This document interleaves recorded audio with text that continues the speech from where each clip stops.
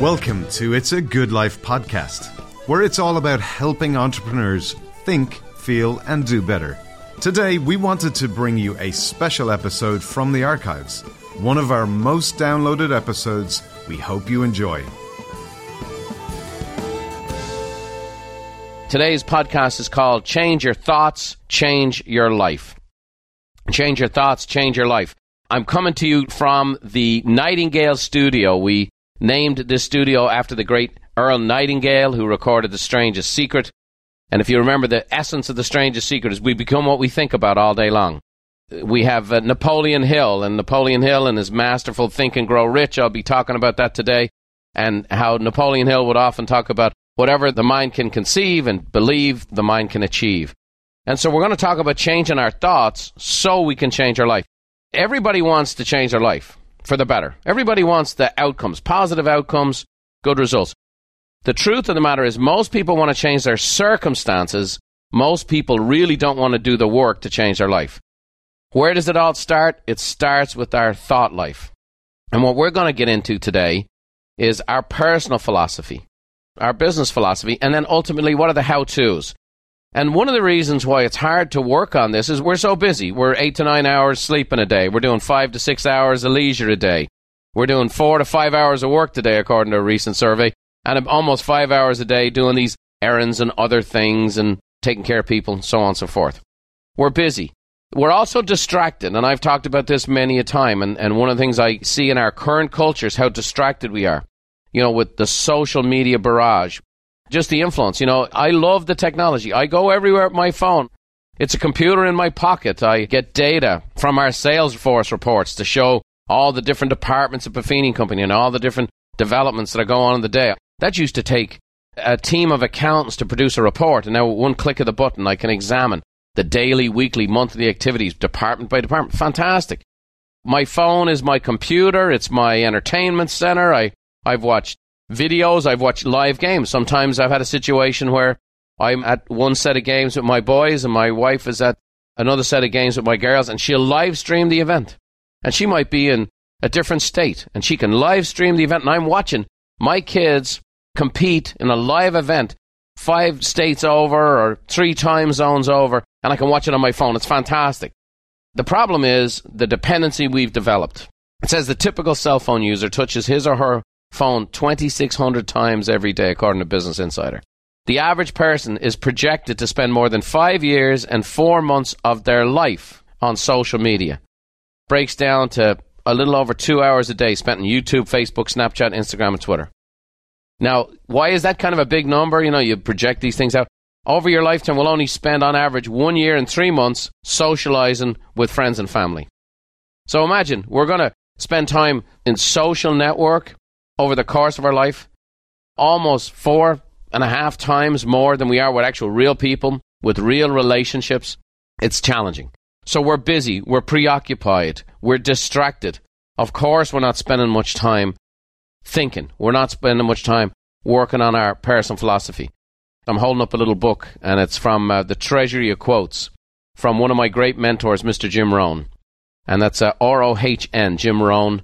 Brilliant man, and this man really influenced me enormously. I first heard him in a seminar in 1986. I waited in line. I had him sign a book for me. I just had a few moments with him, and he just said to me, I'm sure a line he said to many, many people many times, but I took it to heart. He says, Mr. Buffini, remember, work harder on yourself than you do on your job. You go from making a living to making a fortune. Years later, we developed a close bond and friendship. He spoke at many of our events. That man was a brilliant, brilliant thinker. And his brand was, he was America's foremost business philosopher. So if you can get your hands on any of the tools that Jim Rohn developed, very, very powerful. The Treasury of Quotes, just a couple of books, I think. Fantastic stuff. And so let's talk about philosophy. And I love to always start with the definition of philosophy, because that way we're talking from a place of foundational facts as opposed to just opinion. So according to Mr. Webster, philosophy is an analysis of the grounds and concepts expressed in fundamental beliefs. So it's the grounds and concepts that show themselves and manifest themselves in your fundamental beliefs. So what are the concepts? Can you work on the concepts? What if you're working with a bad concept, right? Kyrie Irving last year started a great kerfuffle on social media because he looked into a camera, was very serious when he said the world is flat. The world is flat. Now, the way you can create great stuff today is you can say something you absolutely don't believe and cause enough of a kerfuffle. But what if you do believe the world is flat? Let me ask you, have you ever found out something you held very strictly to that you said, this is the way it is, and later on your journey you found out it wasn't the way it is, or it might not have been the way it is, or maybe what you're saying was, this is the way it is was only one contributing factor, and there's actually an awful lot more to explore. I think in our world today, everything's so black and white, everything's so red and blue, everything's a fact, and it turns out very few of these things are facts. A lot of them are fiction. What's your personal philosophy? So we're going to delve into this today, because I can tell you this. If you change your thoughts, you can change your life. If you change your thoughts, you can change your life. If there's more good thoughts than bad thoughts. You know, one of the downsides to social media today, everybody has goofy thoughts. Everybody has something cross their mind during the course of a day. You're driving on the freeway and someone cuts you off, and your mind goes there for a second, and the next thing you know, you're pushing them over a cliff, or you turn it into a stock car race, or you're whatever. I don't know. Maybe that was just my thought this morning. The fact is, we all have goofy thoughts that come across our brain. The key sometimes is A, not become attached to the thought, B, let it go, C, replace it with something good, and D, don't tweet it out. Don't tweet it out. Don't put it on social media. Don't let your worst moment be defined by hitting send. What's your philosophy, and does it need any work? Here's a couple of things.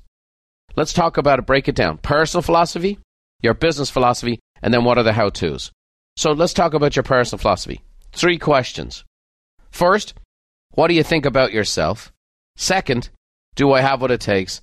And third, are you dwelling on mistakes and trials rather than your victories and accomplishments? What do you think about yourself? Do I have what it takes? And dwelling on mistakes or trials rather than victories and accomplishments. What do you think about yourself when no one's around, when the lights are off, and it's just silence? You're not distracted by social media. See, people aren't even thinking like this. People aren't even taking the time anymore. We're so distracted. When we go running, we have to have music. We go working out, I'm not saying it's bad. I'm saying, when was the last time you drove somewhere in your car with the sound of silence? Or you went for a walk, sound of silence. I know many of you take me with you with your podcast, and I'm delighted. But you know what? Once in a while, can you find a moment to have 10, 15 minutes just to think, just to process, and just to cultivate? What do you actually think about yourself? And is it correct?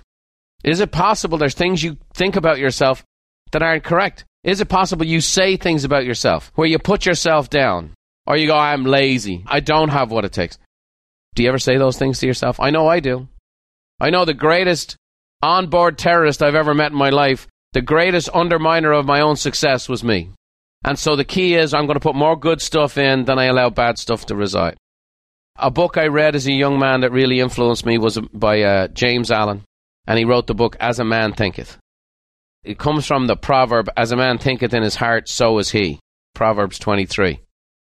And he wrote some great stuff. It's a book I recommend to you. It's, again, like all these things, I want you to be a good student. I don't want you to take this stuff at my word. And I don't want you to say that everything that James Allen wrote is fantastic.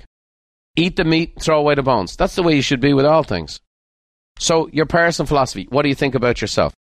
You know, in today's world, the fastest growing condition being addressed by psychologists is what's called imposter syndrome. A version of this has been around for thousands of years, but now they've put a term on it and a name to it, and now they're seeing this escalating rise in this. Imposter syndrome is a psychological pattern in which people doubt their accomplishments and have a persistent, often internalized fear of being exposed as a fraud. An internalized fear of being exposed as a fraud. I don't have what it takes. I just did an event in San Diego where the best of the best in our database come together. They pay thousands of dollars. It's called Peak Experience. It's a 3-day event at La Costa. It's a phenomenal experience. And it's the best of the best. We go through this content. I bring in these world-class speakers. I break people down into small groups. And when new people come to the event, it's been going on for over 15 years, new people show up. When we talk to them, they're very excited. They're very enthusiastic. But on private conversations, they'll actually admit, I'm not sure I belong with this group. You know, I was kind of intimidated to contribute in the groups. Because why? They're like, oh, I'm going to this place where there's really successful people, and I can't be that person. I remember having this happen when I was a kid. I was a pretty good golfer when I was younger. And I remember one time I'm playing in a match and the fella's across the fairway and I'm representing my local club and he's representing his local club. And this guy hits this shot on a par 5 up onto the green. And I went, whoa. And I'm like, jeez. And I remember walking over and I said to my caddy, geez, I can't beat this guy. And he goes, well, that's interesting. He goes, we played this course last week and you hit the exact same shot and ended up on the green just like that. And I didn't see myself as that guy. This guy was taller. He's handsome. He was a taller version of me, if you think, good looking guy. And he's over there and I'm like, I can't do that. I don't see myself in that. And so we all have that. I'm going to say that people don't have that thought about themselves. They might be so arrogant and so self-consumed that they're actually blind to themselves. And so if you ever felt like you're a fraud or that you don't really have what it takes, that kind of thing. A recent study revealed that 75% of surveyed students at Harvard Business School felt they were admitted to the school due to some failure of the admissions process. The only reason they let me in here is they made a mistake. 75%. Now, first of all, think about the people who apply to Harvard and how successful and good they have to be. Then think about the people who are accepted to Harvard and how good they have to be. And then 75% of them think they made a mistake. That's the East Coast, all right? What about West Coast, right? So we got Biggie. What about Tupac? So what about the West Coast? Incoming students at Stanford Business School, year after year, report a surprising recurrence. Over 2/3 of the students felt they were granted admission only because of some mistake made by the admissions committee. It can't be true. It's got to be a mistake. Think about this. I'm talking about Stanford and Harvard. Now, here's the thing. I'm a multi-millionaire, built a vast business, influenced millions of people all over the world. I wouldn't have mortgaged into flipping Harvard or Stanford. I don't know if they'd let me in there to clean the toilets. So the people who are actually getting accepted think they're a fraud. If they think they're a fraud, what about you and me? James Allen, in A Man Thinketh, says, a person is limited only by the thoughts that he chooses. I'm going to say it several times. A person is limited only by the thoughts he chooses. What does that mean? What does that mean? When you read something, don't just read. Don't be distracted. Don't scroll to the next thing. Don't go on bloody Instagram. Think about the quote I just gave you. A person is limited only by the thought he chooses, which means you have a choice regarding your thoughts. You can choose which thoughts to hang on to, and you can choose which thoughts to... Okay, I had a thought to come across. I don't know if I represent any value. I don't know if I'm good at anything. I don't know if I'll ever amount to anything. I don't know. Okay, great. You had that thought. You can choose to hang on to that thought, or you can just kind of let that thought go by and choose to hang on to the thought that's actually absolutely true. Why do so many of us feel like we don't have the real deal? Do I have what it takes? Do I have what it takes? In the great movie, The Good, the Bad, and the Ugly, my favorite character, Tuco, says, Tengo lo que se necesita. Do I have what it takes? Do you have what it takes? That's a great question. In the depth of our heart, do we really have what it takes? James Allen says this, circumstances do not make a man, they reveal him. Here's what I want to share with you. If you look at what you've been through in your life, I don't care how young or how old you are, if you look through, actually, what have you persevered through? What have been the difficulties? What are the challenges? What are the setbacks? What were the things, the great disappointments? If you made a list of your great disappointments, they are the making of you. Now, I know you don't want to go back and experience them again no more than I do, but they're the making of us. Of course you have what it takes, because you took the shots that life had to square up and hit you with, and you kept moving forward. You kept going. You have what it takes. So what I would say is the challenges and the trials, be aware of those. But when it comes to your own personal philosophy and understanding what you have, here's the key.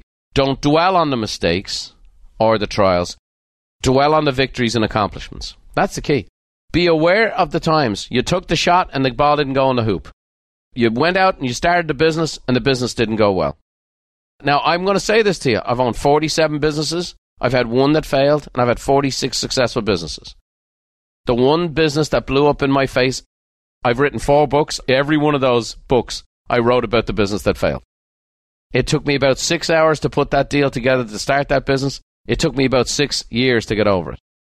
I will tell you that it hurt me. I felt for a period of time I lost my confidence. I didn't know if I had the goods. I didn't know if I should ever go into business again. But I will tell you, once I went over the emotional and accepted, the 5 stages of grief, once I went through that, the truth of the matter, it was the making of me.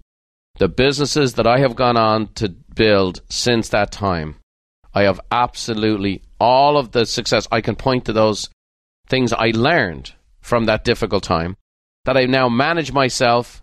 It's part of my philosophy that's manifested itself in my everyday business, if that makes sense to you guys. It's very, very powerful. So we want to learn from our mistakes. We want to learn from our trials. And then you put it behind you. And it's okay. It's okay to emotionally grieve that for a period of time. That's being human. And then what did I learn from that? And then how can I put it going forward? And now I'm going to focus on my victories and accomplishments. I'll tell you a neat story. At the end of many of our events, whether it's a book signing or a meet and greet, I always like to meet the people, talk to the people, hear what's going on. And I was in Atlanta years ago, and a line was around the building, and it was hours going through it. And I could see this gal standing off to the side, and it was obvious she was waiting for no one else to be around. And I've seen that dynamic many times, and it's usually someone who has something very private to share. Now, when this gal walked up to me, she looked just like she had it all together, okay? She was a very, very attractive woman in her late 40s, maybe early 50s. She just was coiffed, put together, looked like butter wouldn't melt in her mouth. And she's walking over, and she wants to be one of the last people. And I'm thinking maybe, it's funny how our own insecurities work. I'm like, normally people want to talk to me at the end because they've got a real personal problem they want to talk about. I'm thinking maybe this gal has some advice for me. That's what I was thinking. She's walking over. So she comes over. I go, hey, how you doing? Nice to meet you. And she's having a hard time kind of getting her thoughts together. And she goes, I'm just got into the real estate business. My husband of 25 years just left me. I have 3 kids. I listened to all this stuff you said. I need to provide a living for myself. I think I'd be good at real estate, but I've just never done anything. I've been a stay-at-home mom for 22 years. And I just don't know if I'm good at anything. I just don't know that I can do this. She's asking herself, do I have what it takes? She's pretty convinced she's never done anything. And I'm standing there. And first of all, I'm kind of taken aback because she looked the part, right? So I said to her, can I ask you a question? Tell me about your family. So she has 3 kids, and one of them was a doctor, and one of them was a chief financial analyst. And I think the other person was somewhere else in the medical field. So 3 kids, put them through college, successful kids, they're starting families of their own. And all the kids were kind of fighting over her to get her to live near them. So I said, are you good, Mom? Yeah. I said, you got 3 successful kids? Yeah. Did they like each other? Oh, they're best friends. And I said, they want you to kind of live close to them now? Yeah. I said, so the hardest thing in the world is raising a family. And you have done that, it seems like, extraordinarily well. And you're standing here telling me you can't do anything, or that you've never done anything. And yet you've done the hardest thing there probably is in all of life. And I said, think about that. And I said, what were all the things? And we just started going through it. And I said, what are some of the things you went through? And what did you have to overcome? And, oh, yeah, and it turns out she was the president of the PTA. And it turns out she helped get the football fields rebuilt and this and that and had the fundraisers. And as she went through her career of all the things because she devoted herself to her kids and their life, whatever else, she had done all these things, none of which she carried with her. And now she's faced with getting into the real estate business and thinks, I can't do anything. And I'm like, let me tell you. You would take those skills, you take that attribute, your ability to care for your kids, to care for your clients, your excellence in regards to promoting and advocating for an idea. You'll sell every listing your client ever has. You're going to be terrific. She's walking around in the midst of a difficult circumstance and a challenge with the failure she's currently facing. Now, again, she's okay to be human. It's going to take her a while to recover from that. But the truth of the matter is, she'd forgotten who she was. And that forgetting of who you are and what you've done leads to this imposter syndrome, leads to this I'm a fraud, leads to this I don't have what it takes. Again, James Allen would say, do not dwell upon the sins and mistakes of yesterday so exclusively as to have no energy and mind left for living rightly today. And do not think that the sins of yesterday can prevent you from living purely today. Learn from our past. Learn from our mistakes. Understand they're a reference point. Learn from it to say, okay, great, that's my tendency. I got to work against my tendency. And I'm going to use that tendency in my future. And now I'm going to focus on my successes. Now I'm going to focus on my victories. And I'm going to live in that space. Not in some artificial way. I don't walk around with plaques and trophies of everything I've ever done and a mirror that always shows me as 6'7" and looking gorgeous. I'm not saying that. I'm saying, though, here's the thing. as a person, I have developed my own philosophy, and I've learned to really enjoy more and more the development and the successes than beating myself up. Okay? And so, as we go through these things, what do you think about yourself? Do you have what it takes? These are very, very powerful concepts. Now let's kind of dive in here a little bit and let's talk about your business philosophy. Because if your personal philosophy sets the sail, you change your thoughts, you can change your life. What if you change your thoughts regarding your business? Can that change your business? Of course. Of course. So here's a couple of questions. Why do people succeed? Is the market fair? Will my tomorrow be better than today? These are questions to think about. These are questions literally to sit and think about. These are questions to journal. If we go, what do I think about myself? Do I have what it takes? Dwelling on my mistakes and trials, what do I learn from those? And what are my victories and accomplishments? Sit down and journal those things out. Similarly with your business philosophy, put on a sheet of paper. Why do people succeed? Write it out. Let your own thoughts come back to you. I'm telling you, when you do this and you start putting your own thoughts down on paper and do it in private, some of the thoughts you'll come up with might not be what you'd want to put on a billboard. Is the market fair? Or are you uniquely cursed? Okay, is the market fair? And will my tomorrow be better than my today? A neat book by Thomas Corley, best-selling author of Rich Habits, The Daily Success Habits of Wealthy Individuals. He spent 5 years monitoring and analyzed the daily activities and habits of people both wealthy and living in poverty. He isolated what he calls rich habits and found that rich people think differently based on statements which they identify. Guess what? He spent 5 years studying the most successful people, and here's what he found. Rich people's philosophy was different than poor people's philosophy. And guess what? If a poor person will change their philosophy, they can go from the poor category to the rich category. How do I know that? Because that's what I've done. And that's what I've helped happen for millions of people. You can change this. It's not where you're born. I was born on the south side of Dublin. Lived in a 720 square foot house. 5 boys, 1 girl. 5 boys in a 9x9 bedroom. 1 bathroom in the house. No heat in our home. Emigrated to the country with 92 bucks in my wallet. I went to school. Yeah, I got grades. But when I came to America and I got hit by a car, my circumstances weren't good. I owed $250,000 as a 19-year-old. Over $2 million in today's money. I knew nobody. I'm 7,000 miles away from home. I started where you don't want to start. I wasn't born with all this stuff. I didn't have all this. I didn't have the silver spoon. I didn't have all this. But I had to do this. I need to change my thinking. And that's what I started to do. And I went to work harder on myself. And that's what changed everything. Just like in my business philosophy. I had a 7-hour meeting yesterday with my brother Dermot. If you listen to the podcast, Dermot's the CEO of the company. We spent 7 hours examining our philosophy of business. 7 hours. Okay, that's what always worked. That's what always worked. Will that work in the future? Bringing in consultants we've had. Bringing in reports. Challenging our thinking. I'm preparing for this podcast. We have some young interns. Okay? Couple of young fellas around the place, 18 years of age. I don't know I'd let them drive me car. In fact, there's no way I'd let them drive me car. No chance. But we're in the preparation for the podcast, and I'm doing this, and the young fellow raises his hand and says, Mr. Buffini, is that point connected to the other one? Challenging my philosophy. And you know what? He was right. Here's the bottom line. Why do people succeed? Here's an example of Thomas Corley's 10 questions. Rich people believe their habits have a major impact on their lives. So the statement is, daily habits are critical to financial success in life. Rich people who agree, 52%. Poor people who agree, 3%. So daily habits are critical to financial well-being. 3% versus 52%. You tell me. Here's one that caused me. This statement fritzed me so much, I wrote a book called The Emigrant Edge that went all over the world. The American dream is no longer possible. Rich people who agree, 2%. Poor people who agree, 87%. Rich folks don't believe the American dream is no longer possible. They believe it is possible. That's what they believe. Poor folks see the dream's not possible. The deck is stacked against me. Now, I'm not picking on poor folks because I was a poor man. But I wasn't just poor economically, I was poor in mind. You see, being broke is a state of account. Being poor is a state of mind. I had both. I was broke and I was poor. I'm not just pointing it out, but I will say this. I believe life is very fair, and we'll get to that in a minute. If you believe you can't be successful, then you're right.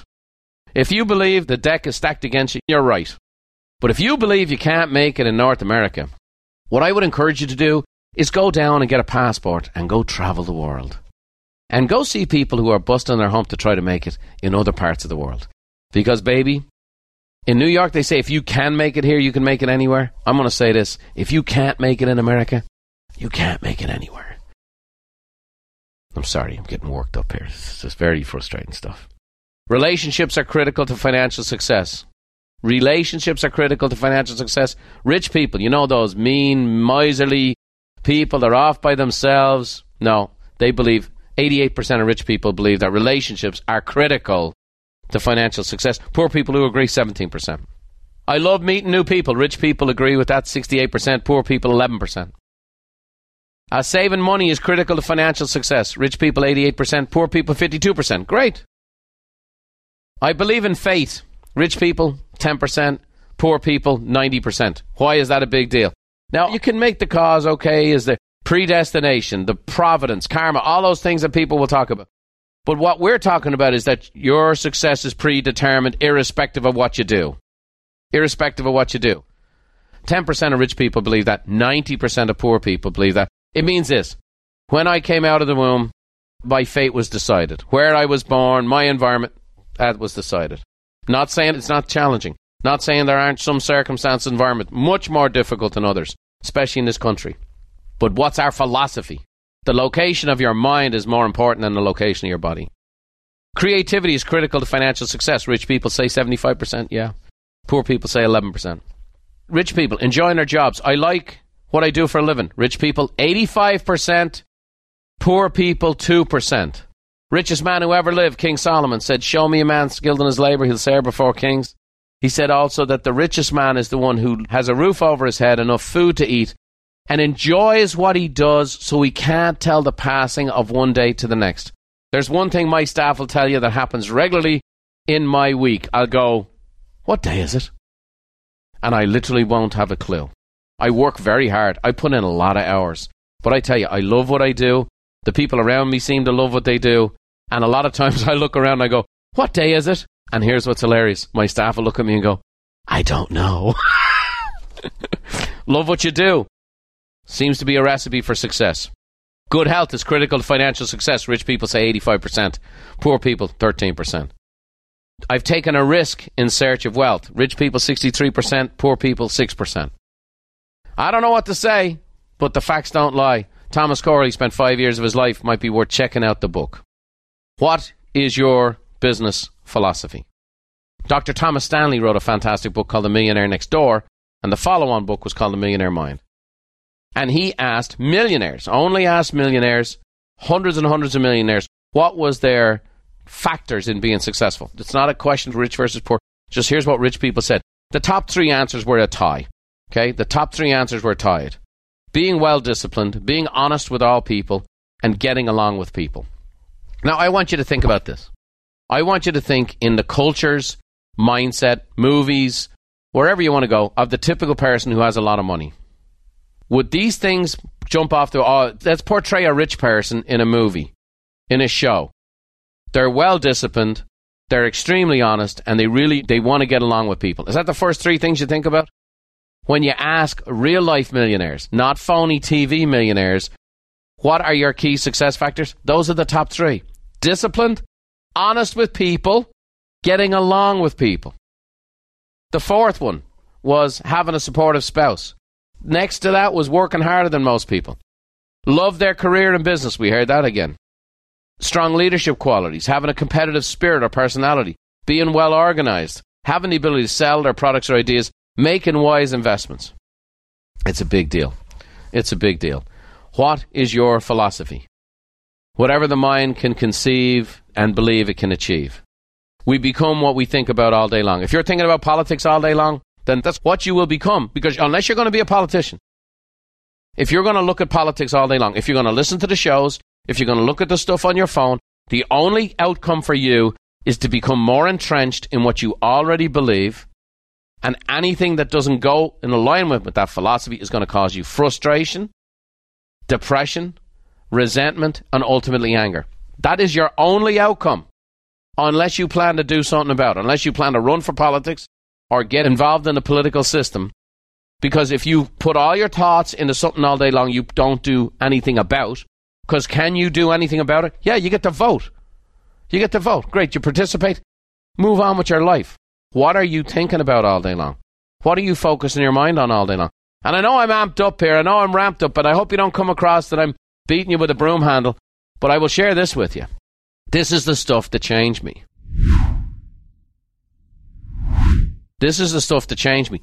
It started on the inside and it went to the outside. When I was growing up, when you were a kid in Dublin, Dublin in the 1980s was classified as a third world economic country. So you'd see a Rolls Royce going down the street and the fellas on the corner would say, I wonder who he had to screw over to get that. And the philosophy was, if that guy had more, he had to get it at the expense of someone else and be dishonest. I just shared with you. That's completely contrary to the truth of why successful people are successful. But that was a common dynamic. That was a common philosophy. Now, where was I as a kid? I wasn't sure of that, but I wasn't unsure of that either. I came to America, and the next thing you know, I'm at a church, and I'm introduced to this guy, and turns out he's a multimillionaire. And I'm watching him, he's married for 40 years, and he has these kids and these grandkids, and he serves in the community, and he does this, and finally, after months and months of interacting with this fellow, I said, can we go to lunch? And I sat down with him. This guy was great. And then I thought, well, I found the one honest guy. You know, he's like the one non-guilty man in Shawshank, right? I found the one. Well, like, actually, no, I'm looking around, but now I'm looking around. I see similar qualities in another successful person I meet in business. And after months, I invite him to lunch. Same thing. Honest, hard work, and family man. This and that. Meet this woman. Same thing. Same thing. Over and over and over. It started to challenge my philosophy. And here's what happened. Here's where I started to become a millionaire. I wanted to be like those people. I didn't want to have what they had. I didn't want their bank account. I want to be more like that person. I want to be more like that person in my character. I want to hold myself more like that person. I want to have those kind of virtues. I want to be more like that person. Very, very powerful stuff. It changed my philosophy. Here's another business philosophy question. Is the market fair? Is the market fair? Well, here's the question for you. Do you believe in physics? Is cause and effect really a thing? Is the law of gravity really true? What goes up must come down. Is that true?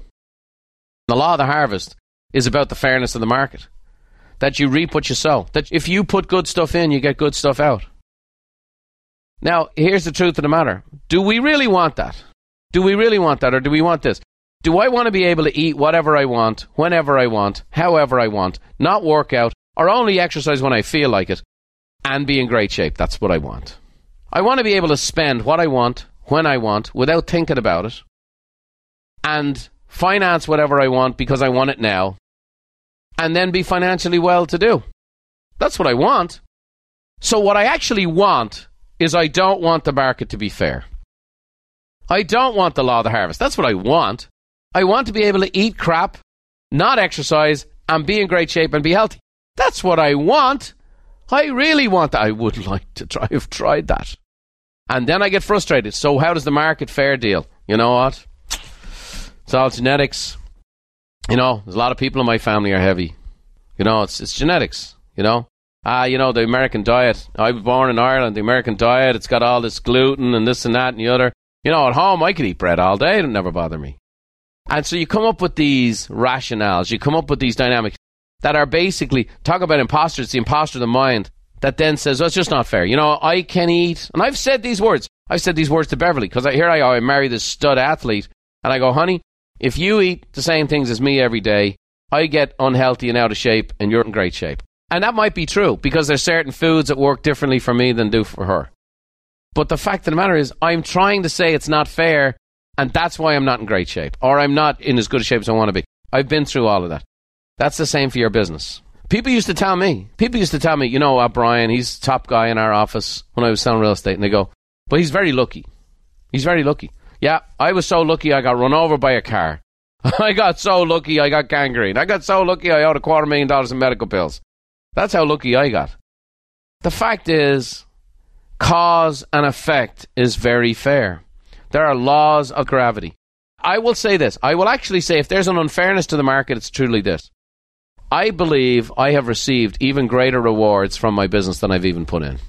But I've been so consistent putting in the good stuff for so long that it has created this compounding effect. And now every time I do some good things for my business, it has this exponential result. And I believe the power of compounding goes to work for you. But is the market fair? Yes, it is. Why do businesses go out of business? Because the market's fair. Because if you provide a poor service at a non-affordable price with not great quality that doesn't meet the needs of your customer, you don't deserve to be in business. You don't deserve to be in business because the market's fair. But if you provide a service for someone and that service meets the need of its customer, you do it really well, you do it very consistently, and you're constantly growing and developing yourself to get even better for them, you provide it at an appropriate rate, and it's connected to a fundamental in the marketplace, you will succeed. It's just as simple as that. And so the system that we teach here at Buffini & Company is all about the law of the harvest. It's about giving to your customers. It's about exceeding their expectations. It's about wowing them. It's doing more for them than they ask. Always do more than you're paid for. You know, I try to tell young people when they're working for me, if you're getting paid $15 an hour, do $20 hours worth of work. You know what I mean? Always do more than you're paid for. Always give more. Always serve more. Always offer more. And it's the law of the harvest. My father used to say, Brian, you give it out in slices, it'll come back in loaves. And he was true. Jim Rohn said, only by giving are you able to receive more than you already have. Think about that. Only by giving are you able to receive more than you already have. Winston Churchill, he said, we make a living by what we get, but we make a life by what we give. The law of the harvest. Give yourself away. Give yourself away. It's like a U2 song. And you give and you give. That's the deal. The law of the harvest is very, very true. Give to the market. Plant the seeds. Put in the fertilizer. Water, cultivate, and you will reap a harvest. Another business philosophy question is, will my tomorrow be better than today? Will my tomorrow be better than today? You know, when I ask people that question, you know, a lot of times, especially in meetings, people don't know. People don't know. You know, that we're in the midst of a major cultural change in this country. There's cultural norms and cultural systems and cultural thought that we're in the midst of a great change. And it doesn't mean everything's great. But will my tomorrow be better than today? What's your philosophy? The problem is that when you get wrapped up and you're spending all your day in the thoughts and the concerns and the worries of today and the immediacy of today, it's very easy to lose perspective. And we have to have perspective. You know, I'm a big basketball fan. In fact, my kids just killed me the other day because my daughter Amy, who loves to impersonate me, she recorded a video of me watching a Warriors game. I've been a big Golden State Warriors fan, and she has me down, and it's very hard to look at yourself. You know, she has me down, peg cold. But it was interesting during this series when it was on. You know, there was, oh my gosh, this guy Kevin Durant, he's overpaid. He's no good. He wants no part of LeBron James. He's afraid of him. He's scared of him. He's not validated. Then they did backstories on his insecurity and how he moved and this. Oh, he scored 43 points and dominated. Yeah. Now the other guy is a joke. And the other guy, the guy LeBron, he's no good. He passes when he should shoot. That's the world. That's the market. And that's never changing.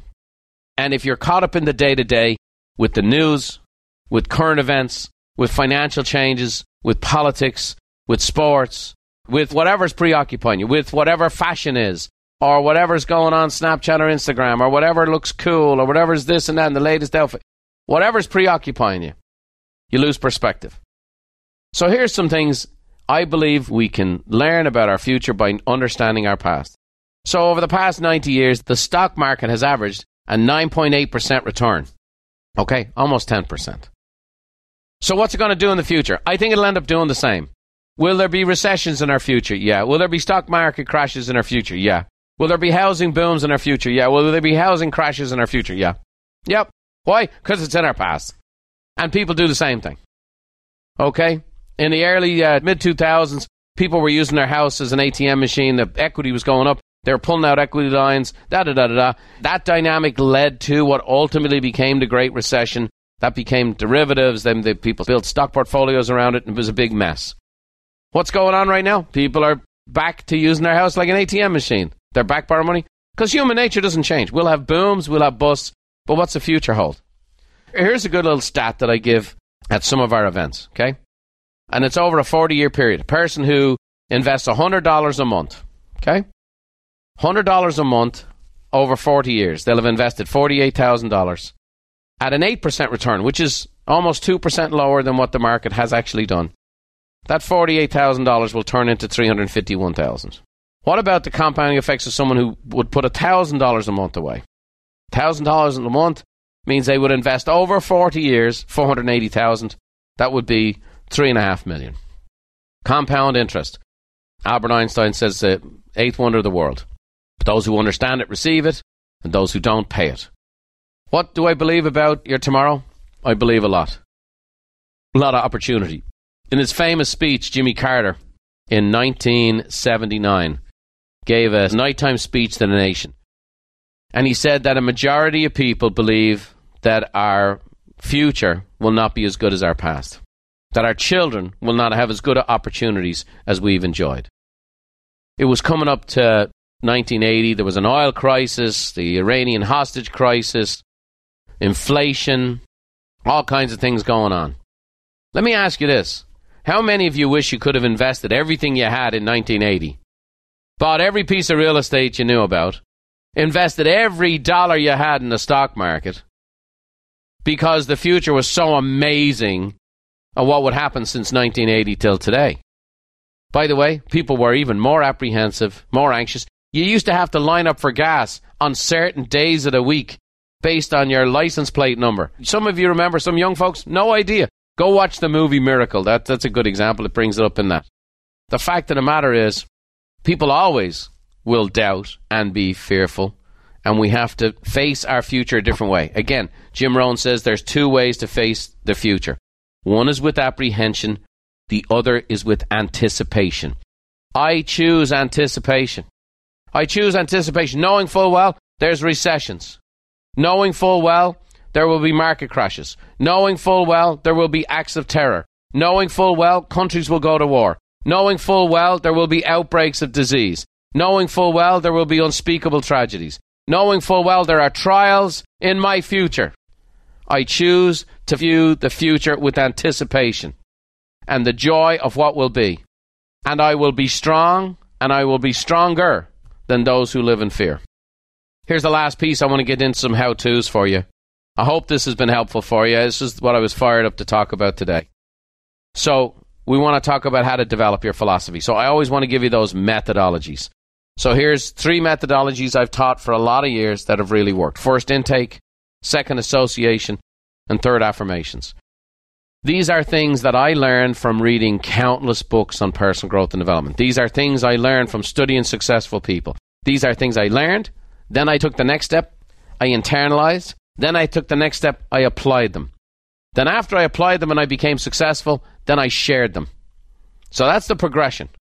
And now I've shared them, and our company has coached just hundreds of thousands of people who are business owners to have a great business and a great life by helping them develop their personal philosophy, their business philosophy, and then stick to doing the fundamentals on a daily basis. So here's intake.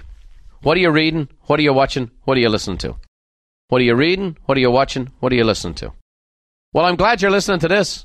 I already applaud you. If you're a podcast listener, you're already in the top 10% of people because you're putting something into your mind and heart that's different than most. What are you reading? Now, people go, I don't read anymore. I listen to audio and this. And I say, great. But just so you know, there's actually a physiological change that takes place when you read information. Neural pathways in the brain are opened up and expanded. It's another very powerful way to take in intake. Then there's also, education, whether it's training programs or going to an event. One of the reasons we do events, and we will always do events, not because I love to be traveling around and on the road. I've done more than that than I probably need to in my life. But ultimately, there's just something special about getting together. There's something special about being together and feeling the juice and feeling the fire and being around thousands of like-minded people who are on the journey themselves. And so that's why we do all of our events. That's why we do these podcasts. That's why I'm writing the books. Because these are the things that were given to me that changed my life. I've internalized it, systemized it, and then bringing it out to you. And so I'm just passing it on, and I'm certainly hoping there's somebody listening to me today that will get fired up, that will see a need in the marketplace, have the empathy for people who are hurting in a certain way, and they themselves will internalize, become a student, apply it, become successful, and then teach others. There's many people come to me all the time, they want to be speakers and presenters, and they want to do this, but they don't want to actually have done anything. So I would say, take the information, internalize it, go do something with it, be successful, and then from the platform of success, go speak, whether it's one-on-one, whether it's in groups. Who knows? Maybe someone who's listening to this podcast, maybe one day, I'll be paying to go to your seminar, and I would love that. We have intake. The next thing is associations. My mother used to say, show me your friends, I'll tell you who you are. Man, I hated that. And I really hated that because she was right. And Therese, she had that little Irish wisdom. Show me your friends, I'll tell you who you are. And she was right. Who are you hanging out with? That's the question. Napoleon Hill, who was really the book that really launched the personal growth and development movement in America, was Think and Grow Rich. Napoleon Hill, mentored by Andrew Carnegie, exposed to Andrew Carnegie's most successful friends, spent 25 years of his life studying the most successful people on earth and also studying people who had failed. Researched for 25 years and then wrote a book that had 13 principles called Think and Grow Rich. Think about the name of the book. Think and Grow Rich. Isn't that the whole context of today's podcast? Change your thinking and grow rich. That's what Napoleon Hill wrote about. That's what he broke it down to after studying the most 500 successful people on earth. And of the 13 principles he wrote, one of them was the power of the mastermind.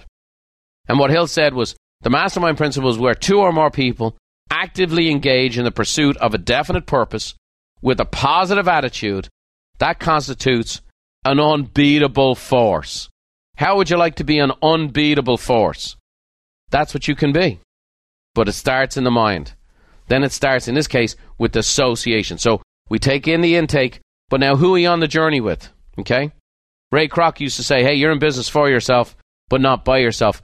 I know a lot of the people who listen to this podcast, and we have a lot of people from all over listening, but a lot of people own a business. They're self-employed. We got to take the self out of self-employed. And lastly, I want to talk about affirmations. A great friend of mine named Shad Helmstetter, he's spoken at many of our events. He wrote a best-selling book years ago called What to Say When You Talk to Yourself. Everybody talks to themselves. Just what do you say? Words have power to them. The words we say have power to them. And when we take thoughts and attach words to them, the words we say have power to them. We're going to lose this game, we're going to lose this game, has power to it. We're going to win this game, has power to it. I'm going to get this listing, has power to it. Buyers are liars and sellers are worse. That has power to it. There's a power to, until the Democrats are in the White House, I'll never be successful. Until the Republicans have this, I'll never be successful. Words have power to them. Words have power to them. And so we have to make sure that the words we say to ourselves starts with me. What are the things I say to myself? Here's what I'm going to tell you. I have never lived a day in my life where I wish I hadn't said something to myself that I had. So don't you beat yourself up either. But the key is, can I add one thing to myself and go, okay, I'm where I'm at. It's okay to be disappointed. It's not okay to be discouraged. You can get disappointed. You do certain things, it doesn't work out, you're not quite there, you put out a great effort, you're not getting a great result. It's okay to be disappointed, just don't get discouraged. And so I hope this has been helpful for you. There's so much I'd love to share on this. Your personal philosophy, your business philosophy, and then the how-tos. I mean, this is one of the things, when we're coaching people, we're not explicitly saying, okay, now we're going to work on your mind. But as we go through the process, we are challenging. What do you think about this and what do you think about that? Okay, now let's try this, let's try that. Have you followed this system to the T? Have you really followed the law of the harvest? Have you? Those are the things that we can do. I know this podcast is reaching a lot of people. It's an amazing privilege to be able to come to each one of you. I hope this particular podcast will go deep within you. I hope you listen to it many times over. If you ever want help in your business, you can check out Buffini Company. We have hundreds of people who are here to help you maybe take your business and life to the next level. I love hearing from you guys with your reviews. I also want you to know that your feedback is very important. keep giving that to us. I also want you to know that your endorsement is very much needed. Maybe you know someone who suffers from a little stinking thinking. Maybe you know somebody who needs to change their thoughts so they can change their life. Maybe instead of you talking to them, maybe you can have me do it for you. And what we're going to ask you to do is refer this show to them and all your friends, as many people as you know, everyone in your Rolodex, everyone in your social media. And maybe we'll get them off the phone as much and get them into something real positive. So please, share this show with as many people as you can. Our mission and the thought that drives this show is to impact and improve the lives of as many people as we can touch. And we want to do that with your help. So as my mother leaves y'all here today, I'm going to see you next time. I'm going to listen to this myself, and a little Irish blessing. And I hope that as you change your thoughts, you change your life, you will live a more blessed life. So here's Ma'am. You take it away, Therese. May the road rise up to meet you, and may the wind always be at your back. May the rain fall soft upon your fields, and the sun shine warm upon your face. And until we meet again, may God hold you in the hollow of his hand. See you next time.